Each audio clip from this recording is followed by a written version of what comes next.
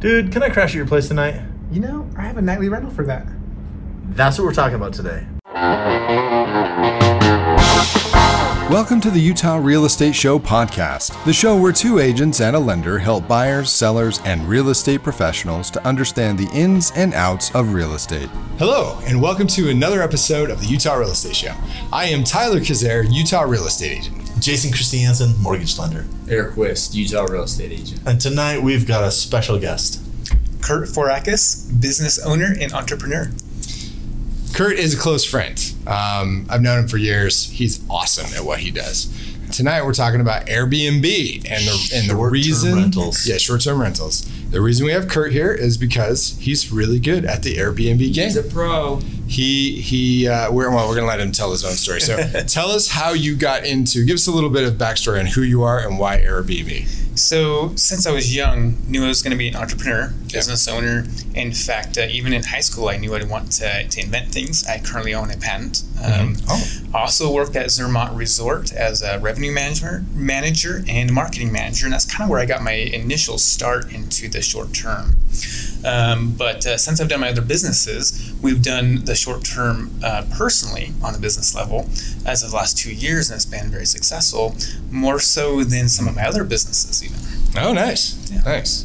So we should say this is going to be a two-part series, right? So this week we're talking about finding and sort of outfitting your Airbnb property, short-term rental property. Yep. And then next week we're going to be talking about how you manage that property. Right. Okay, so you got into the short-term rental game. You were a long-term renter, a landlord.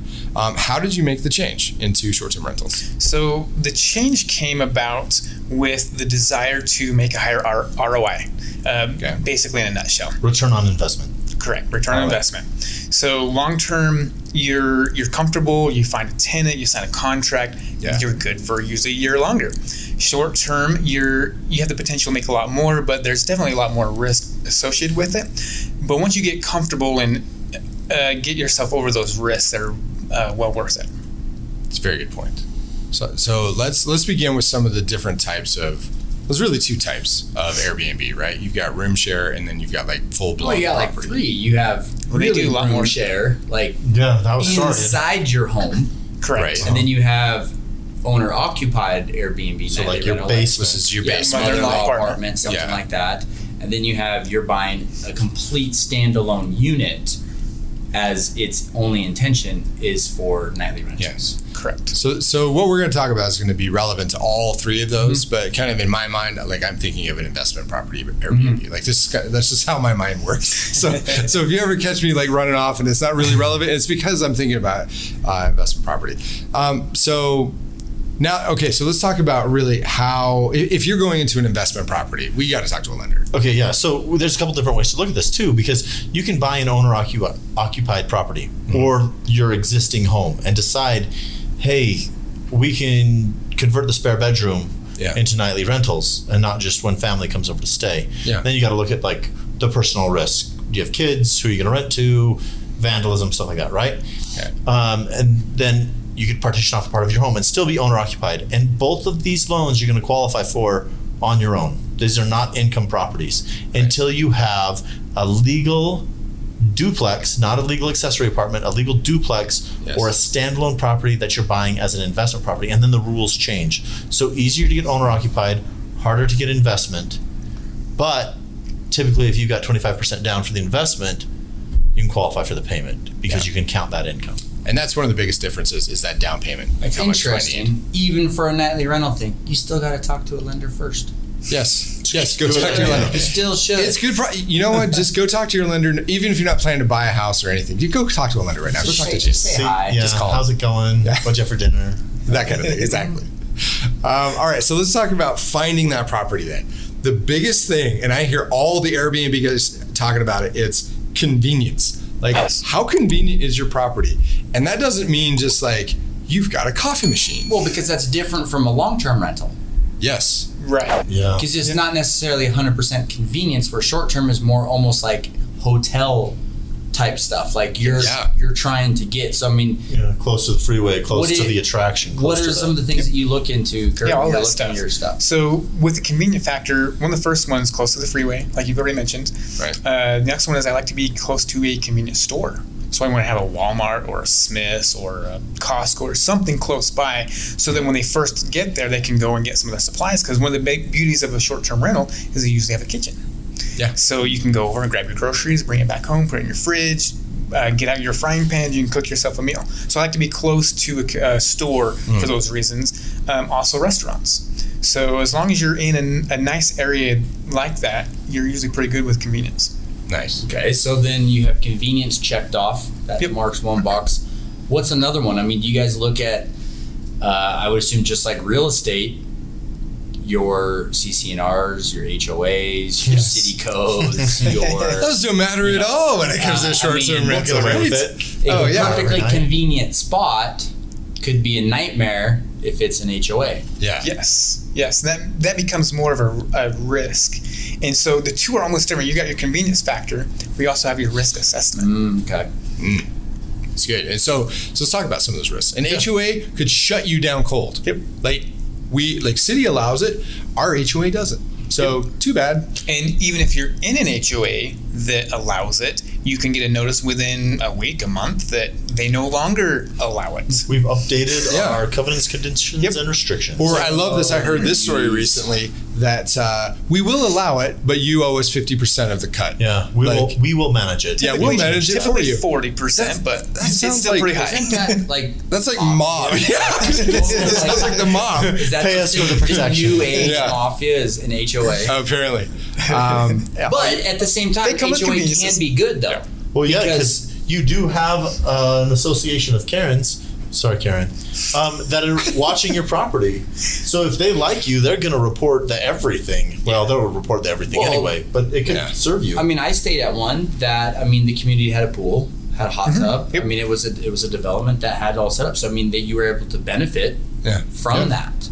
Yes. Yeah, so there are HOAs that are actually turned resort for short-term rentals. We know of a couple up in Bear Lake, for example, that are the HOA is the management operation for the entire collection of short-term rentals. Which again, talk to your lender, because that could kill the deal. Yes. Make it a very attractive offer that you obtain financing for another way. Yes, another way. That's a very good way to put that. Okay. So we've talked about the convenience factor. We've talked about making sure that you're compliant. Oh, no, well, we already talked about other things. So the HOA is what we talked about. Mm-hmm. Your city could shut you down. Right? There's or they could just tax you at a higher rate. Yes. Yeah. And so those kind of things can be bad. That's your legal compliance. This is part of your due diligence. If you're buying a property, this is part of your due diligence. Before you look at it, ask. Yeah, figure out. This is a business. This isn't just, hey, let's just try to do this. I mean, you're a business guy. You put together a business plan, how you're going to do this, where your dollars are going to be, where's your risk going to be. Yes. Where's everything going to be at, and are you okay with doing that risk? Mm-hmm. Yep. Yeah, that all falls in that risk assessment. Basically, you're kind of finding that line of what you're comfortable with and what you're not. The more you're willing to push it, sometimes the ROI goes higher, but not always. You gotta be careful. For example, we had thought about a hot tub, and we put the kibosh on that real quick. didn't work out for your business every night. It just didn't work out. Yes. Okay, so more comparison on these things. Like, there's different ways to compare things, but you can get right on Airbnb and see in your neighborhood, the neighborhood you're looking at, what are the rentals going for right now? Yeah. And the right way, this is a very real estate agent mentality of thinking of things. Break it down by square footage and cost per night. And you will very quickly find a range that every Airbnb in this area is going for. Yeah. And if you can't make your Airbnb do that, pull the ripcord, get out. And toss out. I like to tell people, you build in a cushion. Because there is something that you just don't know about. You've talked to everybody, and you're not going to know until it's there. And if that's not built in, you're going to be hating stuff. Kurt, you're making your $1 billion a month right now in rentals. Now, I'm assuming you did that from the day one you started. Right, First day, right? Yeah. I just hit the ground running, and almost we had to go backwards from there. No, you start a little bit lower and you build yourself up. The more amenities you have, the more reviews you have, if you hit superhost status, all of those things will help you to slowly increase your rates. And Eric mentioned this earlier, like build a business plan, have a plan. Like you're a business owner. Yes. You built business plans for all of these different things. Airbnb is just one of those things. Correct. So if you're sitting at home right now and it strikes you that, this is the first business plan you've ever had, go Google business plan and it will serve you very well. Well, and come talk to a lender and a real estate agent, and we can help you point in the right direction. I mean, we put you in touch with Kurt. He says, oh yeah, here's this, we can do that. Hey, I can even help you manage your property if you want to for this point, because there's all those different things. The biggest thing I see when a part of that risk management we talked about is long-term versus short-term is if you're not a people person, nightly rentals could be very difficult because you have to be engaged. Yes. You got to communicate. Customer service goes a long ways with the Airbnb community. Yeah. Yes. And so either you're doing it or you're paying a property manager. Now, a property manager for long-term, 8-10%. Property manager for a nightly rental, 30-40%. We can get that high. A lot more. I mean, so... Yeah, it can be big. Because it's more work. So, but that's part of your business plan. Like if you are going into the business plan, eyes wide open, and you realize, oh yes, this is part of cost of doing business, you're not going to list your nightly rental for $30 a night. Like you're going to put it in at a rate that makes sense for you and for your property manager if you choose to have one. Right. And to be able to accommodate the other, like we didn't really talk about how you built out your house. Right. What kind of stuff did you do to your house to make it convenient for your Airbnbers? A few things. Obviously, one of the first ones, we did a remodel and we upgraded the paint, the flooring, the cabinets, and basically just made a good, even long-term rental, you do a lot of those things as well. You just make that really presentable, homey, willing to live in. And durable. Durable, yes. That's one of the reasons I like tile. I pull carpet and I put tile down. It's one of the first things I like to do. But after you do just even preparation for long-term rental, your next step then is furnish and decor and your amenities with that as well. So you've got your couches, your TVs, your picture frames, your cookware. I even threw a barbecue grill on the outside of my unit, so they have an extra barbecue if they want to barbecue in the summertime. So you have your plates, and you just have all those little things that you think about that you need as a short-term or long-term renter. Yeah, this is going to be furnished. That's the way to think about it, because a lot of times long-term renters are like, or a long-term landlord is like, well, you furnish your own place. Right. Absolutely. You are furnishing everything, the house, obviously the house, but the furniture, all of the cookware and the silverware and the plates and decorations, decorations, plants, games. Yeah, we've got Monopoly and games down there. Potential subscriptions. I provide Netflix on all the TVs downstairs. So I log in and they have something to watch when they show up without needing an account. Nice. Oh, that's very good. Yeah, that's very thoughtful.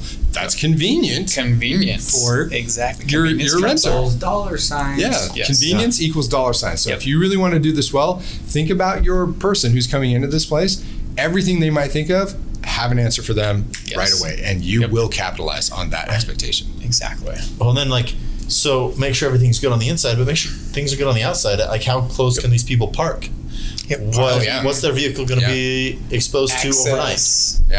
Are your sprinklers going to be drenching their Mercedes that's in your driveway? With pressurized irrigation. And all of those things can either lead to a good review or a bad review. And in the short-term rental game, reviews are everything. That's a big deal. They're king. Now that might be a good place to stop. Actually, we can wrap it up right here, guys.